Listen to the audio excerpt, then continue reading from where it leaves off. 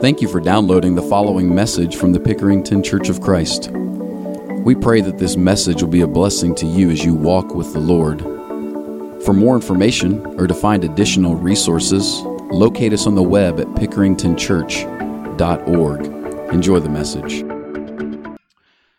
So one of the great blessings in life is having a collection of friendships to share it with, to enjoy life with.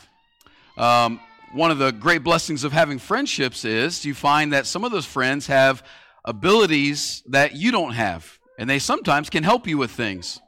I've never learned this more than in home ownership. Lisa and I bought our first house in the beginning of 2008, and very quickly learned that there are a lot of things that I don't know about taking care of a house. I got shocked a few times touching some outlets, so I had to call Rodney and say, how do I not get shocked when I touch this outlet, Rodney? And he helped me out. When the house started to get a little bit hot and the air conditioner wasn't working, I don't have the first clue how to fix that. I've got some friends that I can call. Especially remember the time that I put a pound of cooked spaghetti down the drain because I thought the garbage disposal would eat that up, and it didn't. Ended up with 4 holes in our drain line in the basement to get all the spaghetti out of there. It took me 2 days. 2 days. But the way I figured that out, I had to call Greg Hall and say, hey, man, I did something. I don't really want to tell you what I did, but... So it's great to have friends like that.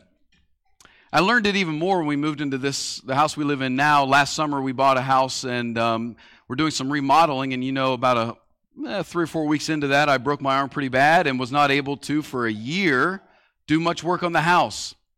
And what I learned in that time was that I didn't just have friends in my life that had abilities to do things that I couldn't do where they could help me. I also had friends in my life that really wanted to help, that were there, standing ready, that were asking, hey, what do you need done? How can I assist you in what's going on in your life and your home? Is there something I can do for you or your family that would make things easier for you? Well, as we think about our prayer life, one of the things that happens oftentimes is we feel like we're kind of alone in the life of prayer. And we've said over and over, and we all acknowledge that prayer is actually a pretty difficult thing to do. It is a spiritual endeavor, and you and I are battling our flesh. It's just that simple. Prayer is something that's spiritual, and you and I are at war with our flesh, and that means prayer is something that is hard to do. Well, Jude tells us here in Jude chapter 1, 20 and 21, that we have a friend that wants to help us in prayer.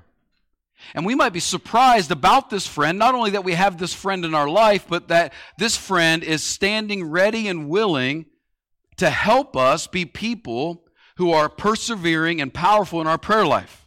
That's what this friend wants to do. You notice in chapter 1, verse 20 and 21, when he says that you need to be built up. I want you to encourage you to build you up in the most holy faith. And then he has this phrase, praying in the Holy Spirit. So I got to confess to you, I went back and I started searching. I've got notes, basically all my sermon notes from 2012 until now. I started searching and searching and searching. I must confess to you that I've only taught from this pulpit what it means to pray in the Spirit one time in the last 7.5 years, and that's my fault. I'm sorry for that. I should have done a better job. And so I wanted to pause today and come into this subject because my estimation is that if I gave you a blank piece of paper and said, write down what it means to pray in the Holy Spirit, you might have some trouble with what that means and making sure that we do that. It's very important. Paul says when he's telling us about the armor that we're supposed to wear in Ephesians chapter 6, talks about the helmet of salvation, the breastplate of righteousness, and he gets down to verse 18 and he says, praying always in the Spirit. Always be doing this. It's important that we know how to do this. It's important that we do this right and we do this well. And I hope today we'll be able to learn that.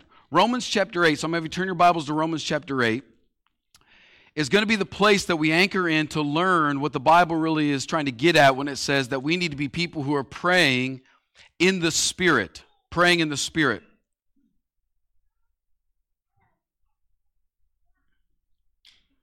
We're going to find out today that praying in the Spirit is essential to unlocking an effective and powerful and enjoyable prayer life. It's going to take prayer from just being a thing where we throw up suggestions in the suggestion box to God to something where we cultivate and develop some intimacy and closeness with Him, where we have life-giving conversation with the Father. So in Romans chapter 8, quick context, Romans chapter 8, all the way leading up until this point, is really about our longing for and our hope for what is in store for life after this life, where we're wrestling in the flesh and longing for the spiritual things of life, that there's great anticipation of what's to come, but there's also some questions about it. Romans 8 says that there's a lot of things you don't know about what's coming in the life to come. And so he says here in Romans chapter 8, verse 26, in light of this hope and this anticipation, but also some questions, he says, in the same way or likewise, the Spirit helps in our weakness. For we do not know what to pray for as we ought. But the Spirit Himself intercedes for us with groanings too deep for words. And He who searches hearts knows what is the mind of the Spirit, because the Spirit intercedes for the saints according to the will of God. Wow. There's something there that we need to make sure we learn. Let me tell you something first of all, that praying in the Spirit, for us to go any step further than what we're talking about right now, praying in the Spirit hinges upon your agreement with the second sentence in verse 26. That you've got to look at that sentence and you've got to say, I agree with what's being said here. He says in verse 26, for we do not know what to pray for as we ought. That we don't always know what to be praying for. That our minds are full of burdens, our life is full of concerns and fears. There's things that we want to see happen, there's things that we hope don't happen. But when we come to the throne of God and are ready to pray to Him in Jesus' name for things in our life, we've got to at least own this truth that Paul is saying, that we don't always know what to pray for. We are children. He is a father. He sees things in a light that we don't always see. He's got a vision that's bigger than our vision. He knows things that we don't know. Just like an earthly father knows more than his child who is young, our heavenly Father is the same way. And so you and I will not be able to tap into what Paul is talking about here if we don't first just acknowledge and own what he says, that we don't always know what to pray for. You know, this is really why prayer is hard. Because we're coming to the sovereign throne of the universe and bringing concerns and worries and fears and asks and wanting Him to do things, and we don't always know how to ask for the right things or what should be done. And so if we own this, that we don't always know what to pray for, we'll then be able to really unlock what it means to pray in the Spirit. So let's learn this morning what it means to pray in the Spirit. The first thing it means is that we submit to the Spirit. We submit to the Spirit. The role of the Holy Spirit in our lives is not isolated just to the practice of prayer.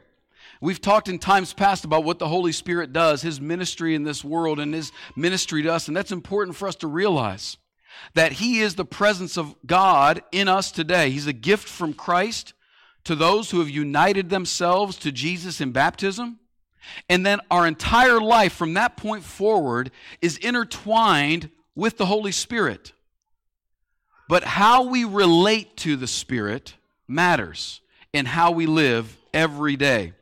We are warned by Paul not to be people who quench the Spirit in our life, that we need to make sure that we don't choke Him out, that He's not left out of our lives, but we're actually supposed to be working with and living with Him. The results of our lives when we choke out the Spirit is lifeless and frustrating religion. But with the Spirit, Romans 8:5 says, we have life and we have peace. Now in Galatians chapter 5, Paul uses 4 different verbs. I want to show you these quickly. We don't have time to unpack all of Galatians chapter 5, but you can look there if you want. In Galatians 5, Paul uses 4 verbs that describe how we are to relate to and interact with the Holy Spirit. And these are designed then to make us people who live and bear the fruit of the Spirit, the character that God wants us to have. You know, the fruit of the Spirit: love and joy and peace, patience, kindness, goodness, faithfulness, gentleness, and self-control. That if we want to see those things manifest in our life, we're going to have to practice these verbs. So in verse 16 we see of Galatians chapter 5 that we are to live by the Spirit. Meaning that we actually generate or gather from Him our very life, that we rely upon Him for the sustenance of life. Verse 18 says that we are to keep in step with the Spirit. Pardon me, that's verse 25. I got that out of order. We're to keep in step with the Spirit. Verse 18 tells us that we are to be... Oh, I only put 2 in there. I'm sorry. I typed them. I don't know what happened to them. I lost them. Let me tell you. Verse 16... is that we are to live or to walk by the Spirit. Verse 18, we are led by the Spirit. Verse 25 says that we're to live by the Spirit. And then he says we're to keep in step with, there it is, keep in step with the Spirit. Do you see all these verbs? Walk by the Spirit, led by the Spirit, live by the Spirit, keep in step with the Spirit. All of these, which bring forth of the results of the fruit of the Spirit, hinges upon us submitting to the Holy Spirit. The whole narrative of God's people in the Old Testament, if you go back and watch and read these stories, the whole narrative of God's people in the Old Testament is really God finding out and asking them, will you submit to me? Will you trust me? Will you follow me? And will you let me lead you, or will you do things on your own without me? And that's really the main question of how people live their lives today. Will you submit to God? Will you trust God? Will you follow God? Will you rely upon God in your life? Or are you going to go your own way and live without Him? Are you going to try to run your own life, cast your own vision, make your own plans, solve your own problems, use your own strength? Or are you going to submit to God? You see, prayer is no different than the way we're describing how we're supposed to live. Imagine for a moment you're sitting in a room. Let's say it's a room of a few close friends, 4 or 5 really close friends. And you're there, and these are people that you know, that you trust, that you love, and you're going to pray together about something important. Now, also imagine that Jesus Himself in bodily form is sitting there, okay? So you're there, you got your friends there, and Jesus is there. And you're getting ready to pray. How would you treat that situation? Would you go, okay, let's pray, and just start praying? Or would you look over at Jesus and be like, hey, you want to take this one? I think we might at least say, you got any tips on how to do this well? Any insight on things I should pray for? What do you think we should ask God for, Jesus? Would you not do that if Jesus were sitting in bodily form with you, with your friends, getting ready to pray? Hey, Jesus, what do you think? Well, Jesus said God is with us. So when you begin to pray, don't just immediately hurry and rush yourself and start spouting off all these words to God. When you come to God and be ready to pray, praying in the Spirit means you pause and you go, what should I pray about? Lead me. You come with a plan, that's great. You've got ideas on what you want to bring to Him, that's wonderful. But when you come to God, ask Him. Pause for a moment. Take a deep breath and say, what should I be praying about today? How should I be praying about this? I come in Jesus' name, and I'm asking you to show me what I should pray for. Submitting to the Spirit is the first way we learn how to pray in the Spirit. The second thing we need to do, if we're going to pray in the Spirit of God, is not just submit to Him and say, okay, show me what to pray for, but also we need to be strengthened by the Spirit. The ministry of the Holy Spirit to you is essential for your Christian life to go well. That's why it's so important for you and I to be in God's Word, by the way. As a side note, but a main point. That if you're not in God's Word, you're not going to understand what God wants out of your life. You're not going to be able to pray according to His will. You're not going to be able to respond in accordance with reality. God's Word is ultimate truth. And when you understand it, you then begin to really learn how to pray. The Word of God was the Holy Spirit's greatest work, that He brought us this collection of Scripture. His ministry to us is where God's will, is revealed. You see, prayer is more than just talking at God. Prayer is so much more than you and I just talking at God. It is responding to what God has already said. So much of our prayer life actually needs to be fed by what God has said to us in His Word. And so you and I need to think through that. We need to struggle we struggle in prayer because we don't always know what to pray for, like Paul said. But there are a lot of things that the Holy Spirit has revealed to us in God's Word that we can know. And when we do this, it has major impact. And one of the main things that we learn from God's Word is what the Holy Spirit really does for the believer. There's a lot of confusion in the world about this. A lot of people take license and liberty with this, or sometimes they stay altogether away from this doctrine and don't even think about it. But the Word of God reveals to us the ministry of the Holy Spirit, and He shows us two things, the things that the Holy Spirit does. Number one, the Holy Spirit reminds us of our position with God. You know, the Bible says that the Holy Spirit is what leads us to knowing God as Father. He says in Romans 8 that the Spirit that's been given to us, the Spirit of Christ, is what is in us that makes us say, Abba, Father. Galatians tells us that's really what's in us that makes us draw near to God and see Him as our Father. The Holy Spirit in us is what pours God's love into our heart. It's what takes it from here to here and connects that to be real for us. The Holy Spirit in us is what reminds us what Jesus is doing right now. Remember in John chapter 16, He says the Holy Spirit will convict you of righteousness and the judgment to come. Righteousness because Jesus goes to the Father. You know what Jesus is doing right now with the Father? He's interceding on your behalf. He's advocating for you, and the Holy Spirit reminds us of that. And He reminds us that Satan has been judged. You see, this idea of what the Holy Spirit does to us builds confidence in us that we have access to God in His throne room through Jesus Christ. That's what the Holy Spirit does. I think about my kids so much. When they talk to me most, when they're most comfortable and most open, most excited to be talking to me, when I step back and realize I'm saying, okay, in this moment, they know that they're loved. They have complete security about that. They have peace on their mind right now. They have welcome. They have excitement to be with us. They feel like they're connected to us. They feel secure. They know that I care about what they're saying. And when all those things come together, my kids just naturally want to be sharing things with us.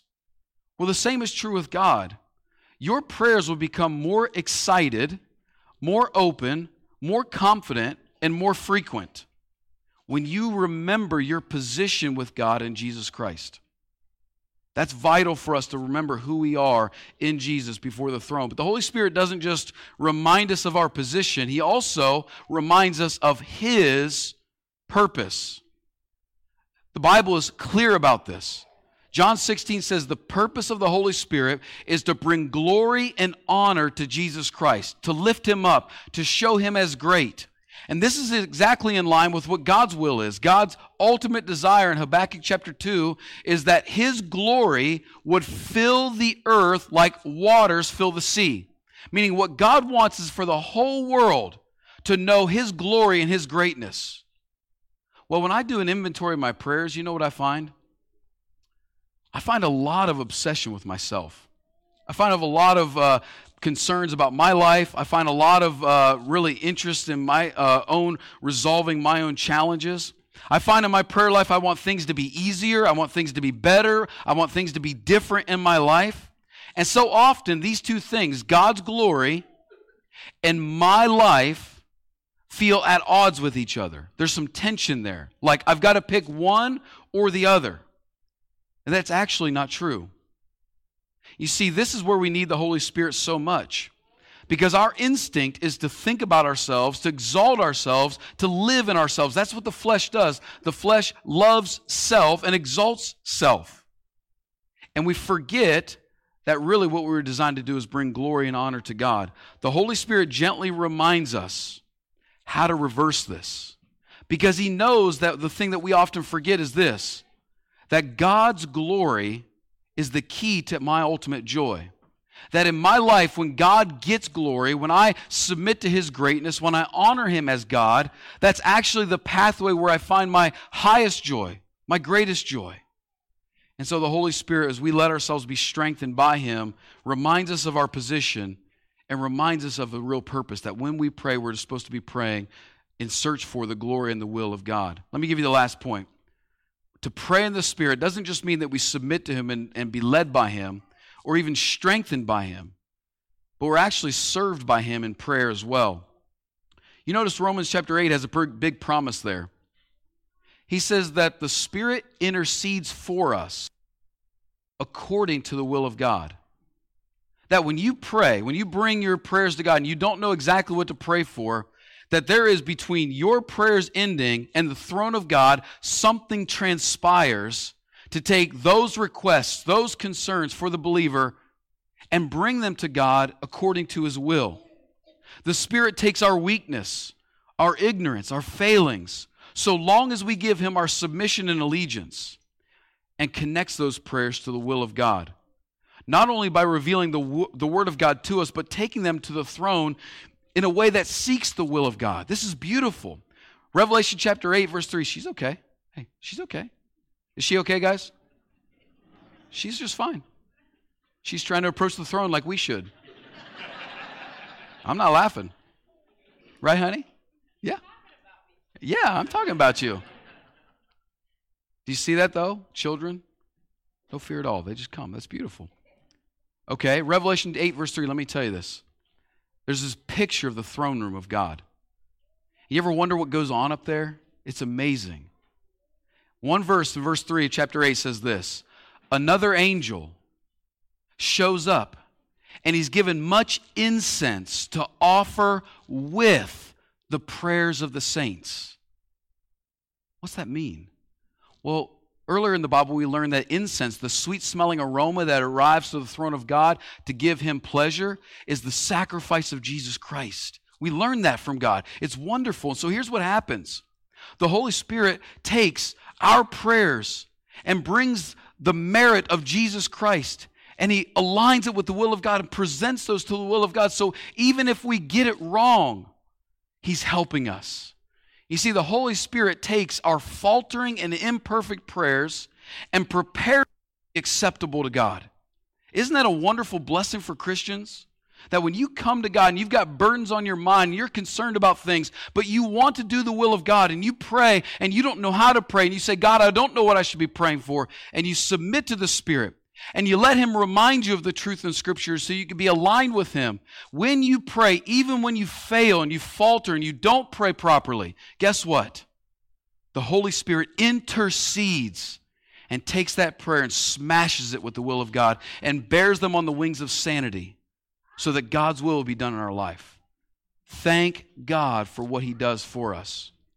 You see, God knows that prayer is hard for us. He didn't give us prayer to test us to see what we're made of. He gave us prayer to bless us, to connect to him, and be one with him. But prayer's always been hard. It's hard for those who are closest to Jesus. You know the night Jesus was betrayed, what the disciples were trying to do? Jesus went to the Garden of Gethsemane with his 3 best friends, right? And he said, I want you guys to sit here, watch and pray. And what'd they do? Fell asleep, right? Jesus goes off, he prays, he comes back, he finds them sleeping, he says, what are you doing? I know the flesh is weak, the spirit is willing. Try again, pray. He goes and he prays, he comes back, sleeping again. 3rd time, 3 times this happens. They failed Jesus that night in their duty to pray for him. And some of you may feel like those guys, especially Peter. Maybe you feel burdened down by guilt because of your commitment to prayer but lack of execution. Maybe your lack of prayer, your prayerlessness is frustrating and you feel guilt and shame over that. I want to remind you of something that happened to one of those guys. Remember Peter? Before this night happened, what did Jesus say to Peter about this night? Peter, I have prayed for you. Jesus interceded for Peter. You see, maybe you've grown tired or disinterested or selfish. Maybe you've grown weak and stopped praying. Remember this, that Jesus is praying for us, that he's interceding to the Father. And he wants you to come and to be with him, to spend time with him, and to be in prayer with him, like Peter, to return to him, to be renewed by him, to be one with him again. And if you're here and you need to do that, we're here to help you walk with Jesus Christ. Won't you come?